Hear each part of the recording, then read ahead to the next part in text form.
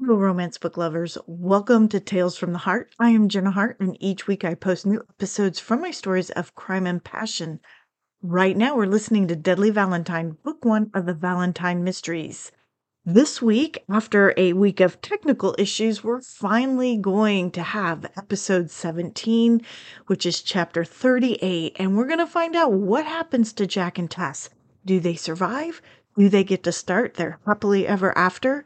I also want to ask you to stay tuned after this final chapter of Deadly Valentine for a sneak peek at chapter 1 of Old Flames Never Die, which is book 2 in the Valentine Mysteries. I also have some very special news to share with you. Now remember, if you're eager to follow along or get a bit ahead, you can download the entire ebook of Deadly Valentine for free at jennahart.com.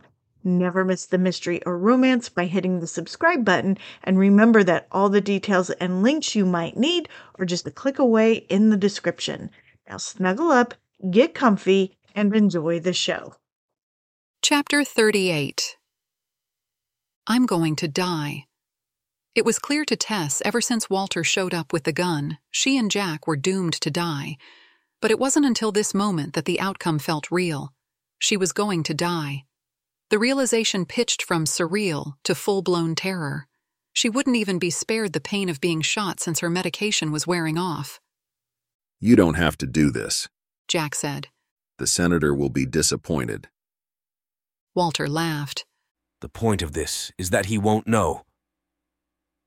A sliding sound emanated from above. It was as if Santa were gliding along her roof. Was that going to be her last thought? Hoping that Santa would save her? But she knew better. This wasn't a novel or made-for-TV movie. This was real. And bad things happened in real life. The sliding stopped, and something crashed through her roof, landing inches behind Walter. It wasn't Santa. It wasn't even human. But it did cause Walter to jump and turn away. In an instant, Jack was there, grabbing the arm with the gun, as he delivered a blow that knocked Walter to the floor, sending the gun skittering across the ashes. Ow! Damn, that hurts. Jack shook his hand. Come on, Tess, we need to get out of here before the roof caves in. That slate will kill if it hits you. Stunned, Tess could only look on. Tess. He looked at her, his hand extending to her. Do you need help? With a snap, she was back to the present. No, I can move. She proved it by tentatively moving towards the open front door while listening for signs that her roof was about to fall. Jack reached down, grabbing Walter by the shirt front. You too, Walter. Let's go. What the hell is going on? Daniel stepped into the open doorway. Daniel! Tess had never been so pleased to see him. Don't come in, Jack yelled as he dragged Walter to his feet. "Detective Showalter, thank God you're here!" Walter tried to disentangle himself from Jack's grip. "He's mad. He's going to kill us all, just like he killed Asa, and tried to kill your father." That's not true! Tess cried. Daniel didn't seem to hear Walter. Instead, he made his way through the rubble to Tess. Are you all right? He wrapped an arm around her. It's not safe in here. I know, she said, accepting his help. More sliding sounded above. but Walter is lying. Daniel practically carried her out the door. Tess decided his help was worth the shooting pain it caused if it got her out of the caving house. "Help me!" Walter cried. She turned to see Jack dragging him towards the door of the house. But Daniel grabbed her to him and gave her a shake that did nothing to help the pain in her side. What are you doing here? You're supposed to be resting. It's a long story, but Walter... Are you sure you're all right? Yes, listen to me. It was Walter. A loud rumble sounded as the remainder of her roof crashed down. Jack, with Walter in tow, dove out the door and tumbled down the front steps. They landed with a loud oomph. "Get off of me!" Walter flailed, one of his arms catching Jack in the jaw. I just saved your life, goddammit, Jack said. Making his way to them, Daniel reached down to help Walter up. "Thank God you're here." Walter clutched at Daniel. Walter Jameson, you have the right to remain silent. "What? No, you've got it wrong." Anything you say. Daniel slipped a handcuff on one hand and turned Walter so he could secure the other behind his back. Tess stared wide-eyed. You knew? I got an interesting phone call. Daniel said once he finished reciting Walter his rights. Phone call? The caller ID was J. Valentine. To be honest, I nearly ignored it, particularly when there was no one on the other end when I picked up. But then I could hear a very interesting conversation. Tess looked to Jack, who had made his way to her. Walter said to put the phone away, not to hang it up. You called Daniel? I figured the only other person as motivated as me to save you was him. He was right, Daniel said. You could hear us through the pocket of his coat? Tess found that incredulous. Not well, sometimes not at all, but enough to know I needed to get here fast. Daniel guided Walter up the path toward his vehicle. So it's over?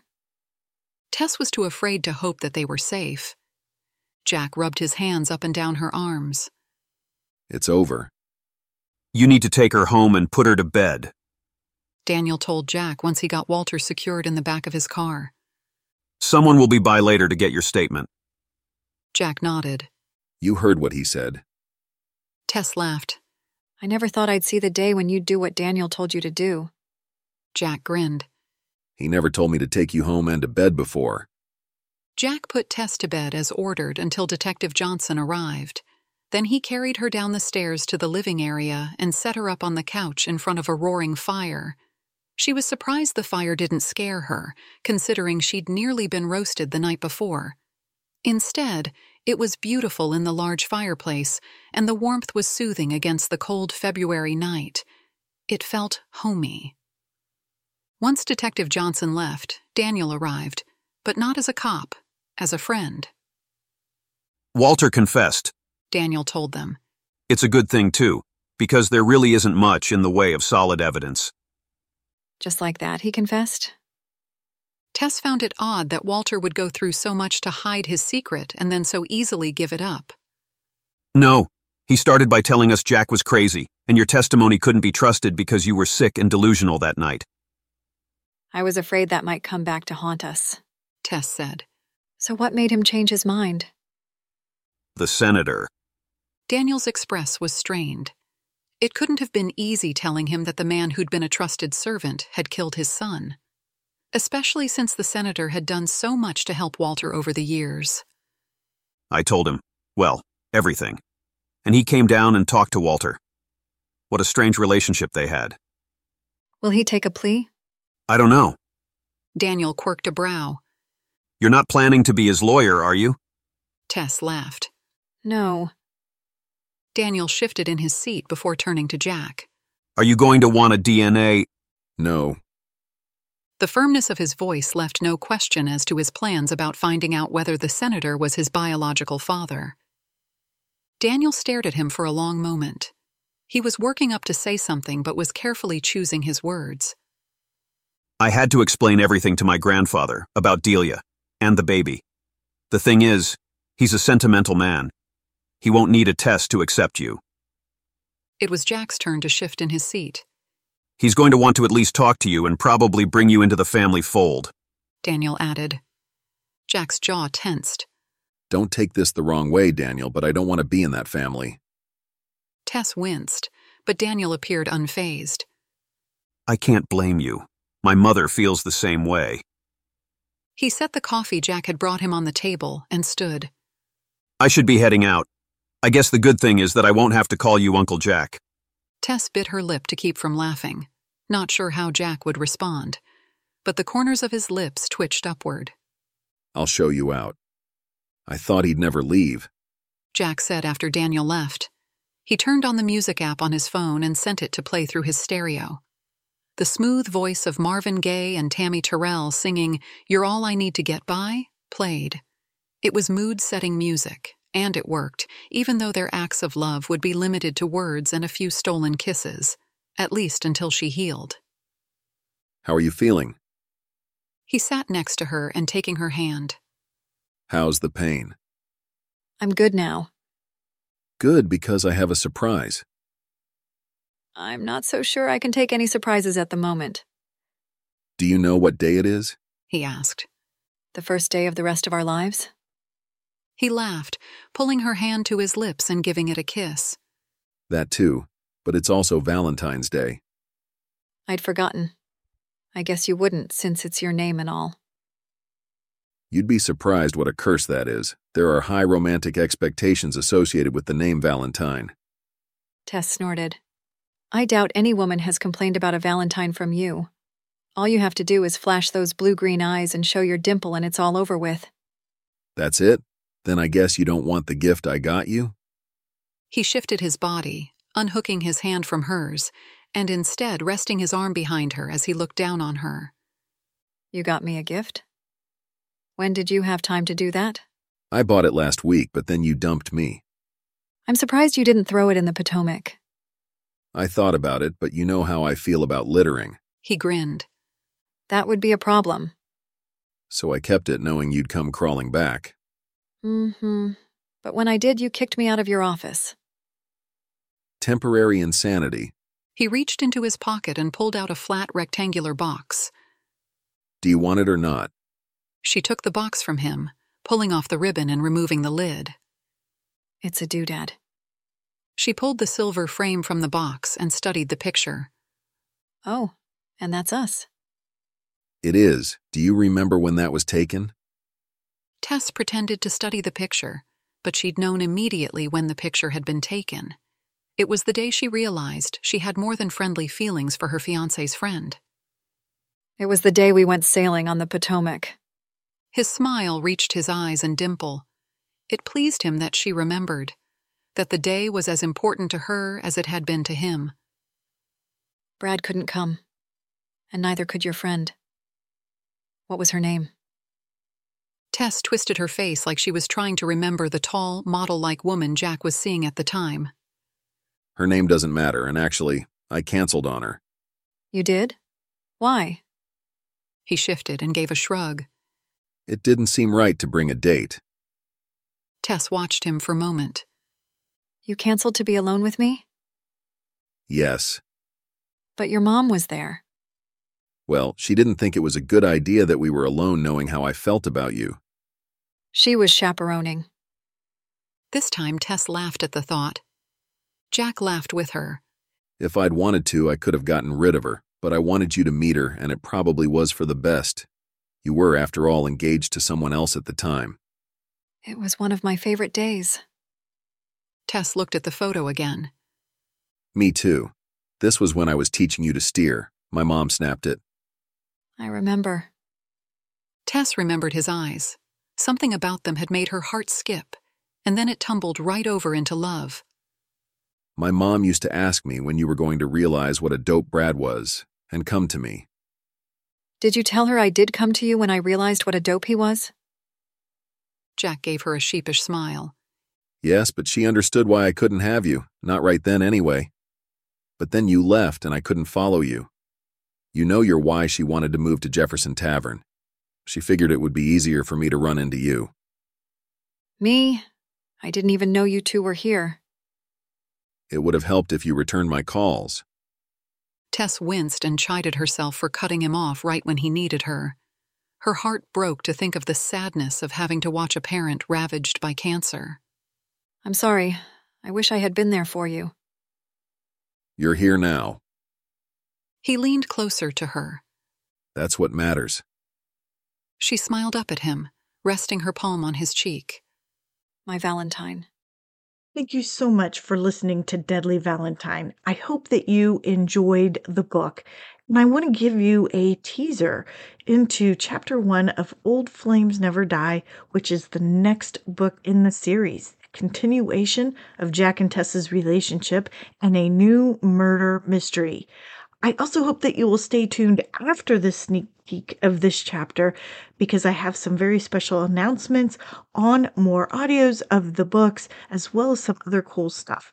So without further ado, here is our sneak peek into Chapter 1 of Old Flames Never Die, Book 2 of the Valentine Mysteries. Chapter 1. What am I doing? Tess looked into the antique mirror over the dresser to view herself in the teal-colored shirt that dipped down between her breasts. Did her new La Perla bra show? Turning slightly, she inventoried her butt in the skin-tight jeans. She felt like pork sausage about to burst from its casings. The very idea that she was dressed like this because it made a certain man grin and ogle was equally disturbing. If anyone told her 3 months ago that her house and law practice would go up in smoke and that she would be hopelessly in love, she'd think they were 1 peanut short of a Snickers bar. Yet here she was, homeless, jobless, and stuffing her curves into clothing clearly too small just so she could turn on a certain blue-green-eyed man. She wondered if Jack missed her as much as she'd missed him. He left Friday morning for a board meeting in Washington, D.C., and stayed the weekend to meet with his right-hand man and Tess's former fiancé, Brad Chancellor, about business. This morning, he drove straight to Worthington Media Corporation offices in Jefferson Tavern, Virginia, for a Monday morning meeting. His next stop would be home. It was the first time since their reunion in February they'd been apart for more than a day. Jack had invited her to go with him and even enticed her with bribes about making love in government monuments, but she had a house and a career to rebuild again and opted to stay behind. Instead, she spent the weekend buying new lingerie at Césarier's boutique and making chocolate truffles in preparation for his return. Honey, I'm home. He called from downstairs. Showtime. She blew out a breath and called. I'm upstairs. She could hear him bounding up the stairs. Tell me you're naked. He rushed into the room, skidding to a stop a few feet from her. A slow, wide grin spread on his face. She blushed, embarrassed. How did he do that? You know what that outfit does for me, don't you? He wrapped his arms around her. With a hand on each buttock, he pulled her flush against his body. Why else would I spend hours to get into it? I'll be happy to help you remove it. She slid her arms over his shoulders and looked up into his striking blue-green eyes. He leaned down to kiss her. It was a kiss of renewal, as if they'd been without water for days and could finally drink their fill. They stopped only because they needed to breathe. How was your trip? Tess asked, still whirling from the intoxicating effect he had on her. Uneventful. Brad says hi. And how were things at Worthington today? I think they're beginning to see how beneficial my purchase of the company will be for them. Greed. Not just greed, slothfulness too. They won't have to work. Tess laughed. And what about the fact that you're related to them? I think that is the only reason they're going along with the merger. The company does technically stay in the family. Just a few months ago, Jack was the prime suspect in the murder of the company's CEO, Asa Worthington. What seemed like a little murder mystery actually turned out to be something much more when it was discovered that Jack was the illegitimate son of Asa's father, Senator Worthington. At the time of his death, Asa was planning to reveal the scandal and make it worse by turning the company over to Jack. As it turned out, the senator was thrilled to learn about Jack. Jack didn't return the sentiment. He also didn't want to be handed the company, but agreed to buy it because Philip, the only other Worthington left to run it, was inept in business. You look tired. Tess brushed his dark hair from his forehead. I am. I'm not used to working every day. He grinned, showing the one dimple that got him whatever he wanted. I can't wait to hand the whole thing over to someone.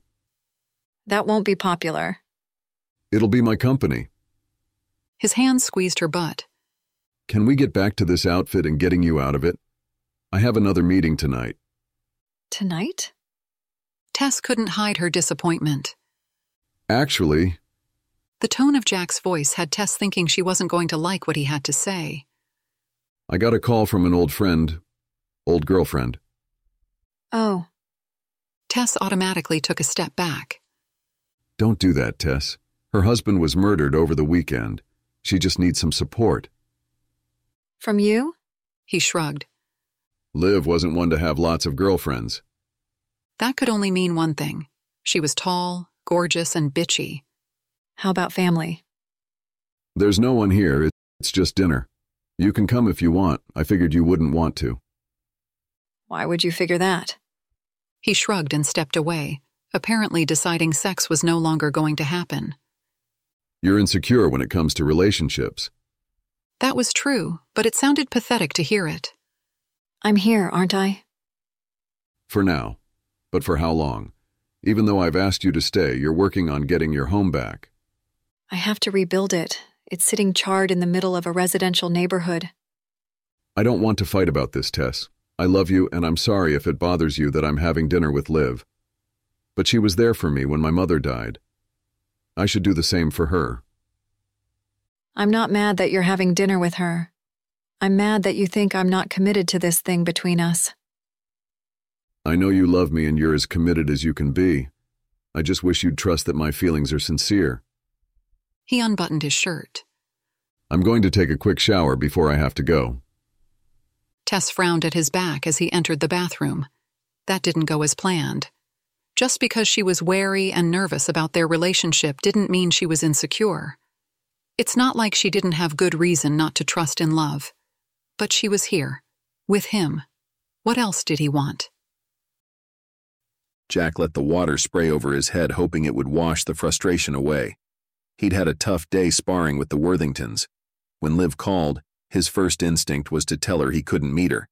He'd been looking forward to a reunion with Tess from the moment he'd left her 3 days ago. The smell of chocolate and her kick-ass clothes told him she'd been thinking the same thing. But he couldn't abandon Liv.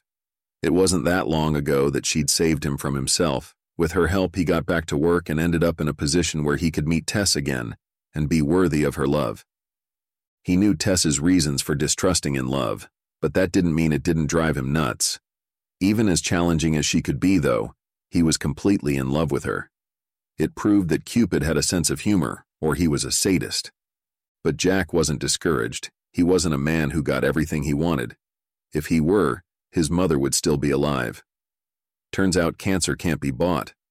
But he was successful more times than not when he put his mind to something, and his mind was on Tess and convincing her to commit to him. He'd managed to get her into his home, although she thought she was just staying with him until her house was rebuilt. Jack figured he had until the house was finished to convince her otherwise. But as fate would have it, his reunion with Tess and moving a step closer to keeping her would turn out to be 2 steps back. He knew having dinner with an old flame was a bad idea under the best of circumstances. With Tess, it could be disastrous. But he owed Liv. It seemed only right that he be there for her. He picked up the bar of soap when he heard the shower door open and felt a burst of cool air. He turned to see Tess stepping into the shower with him. Immediately, his body heated and his annoyance was replaced by desire. She had a body that drove him nuts. She had no idea how potent she was, which only added to her allure. She had chestnut-colored hair that naturally formed large, soft curls he wanted to run his fingers through. Indulging himself, he slipped his fingers through her hair as he pulled her to him for a kiss that was equally as potent. "You're killing me. You know that?" He looked into her eyes. It had been her eyes that first captured his attention. They were the color of aged whiskey and were filled with a fire that he felt burn deep in his soul. He never grew tired of looking into them. I can leave. "Don't you dare." He pulled her body against his. "I missed you," he whispered in her ear. Her hand slid up his chest and over his shoulders. Show me. I hope you enjoyed that little teaser of Old Flames Never Die, which will be the next book we do in Tales from the Heart. Now, in this book, Jack and Tess are navigating their new relationship, and that is made more difficult when Jack's old flame is accused of murder, and Jack thinks she's innocent, and Tess is not so sure. Now, with the help of her friend and Jack's nemesis, Detective Daniel Showalter, she joins the investigation to uncover the truth. And now she's pitted against Jack as they each seek answers. This not only puts their love at risk, but their lives as well. I hope that you will join me in continuing Tales of the Heart with Old Flames Never Die. Now, as you know, when I put these episodes out in the podcast or up on YouTube, they are censored. I do have to take the spicier bits out because I don't want to upset any terms of service. Old Flames Never Die has even spicier bits than Deadly Valentine. And for those of you that want to listen to that, I do have an opportunity for you to get those versions. I now have a platform over at Ream Stories. Ream Stories is a community where authors and their readers can connect together. It's where I can deliver advanced content, bonus content, and it is where these uncensored episodes of Tales from the Heart are going up, and they are going up in advance of when they go out onto the podcast or onto YouTube. So if you want to be first listener and you want the uncensored files, this would be the place to go and get them. I'm really excited about Ream Stories and hope that you will join me. There are various levels that you can connect with me on the platform, and each level gives you a different kind of access, including perks, advanced copies of books, bonus content. I even have a level where you can get first 6 books in the Valentine series, plus the 2 novellas. I also have up there a version of Deadly Valentine, which is completely free, but this one is currently being annotated so you can see the fun factoids or interesting thoughts I was having as I was writing. Now, this is a community platform that is subscriber based, and I have various tiers depending on how much support you want to give me or can give me. But if you're not sure about that, or maybe you are unable to subscribe, that's not a problem either. I do have a free level. You just have to click the follow button and you get free access to the first few chapters of all my published books. I have project announcements. You can get cover reveals, weekly updates, and of course, you get my undying appreciation for your support. I can't tell you how much it means to have readers enjoying the Valentines and all the other books that I write. I hope that you will check out my Ream platform. You can do so by visiting reamstories.com/Jenna Hart, or you can learn more about it over at my website, jennahart.com. And again, these links will be down in the description so you can access them easily. Thank you so much again for listening to Deadly Valentine. I hope that you will be back to listen to Old Flames Never Die, and that you will check me out over at Ream Stories. Until next time, this is Jenna Hart wishing you peace, love, and happily ever after.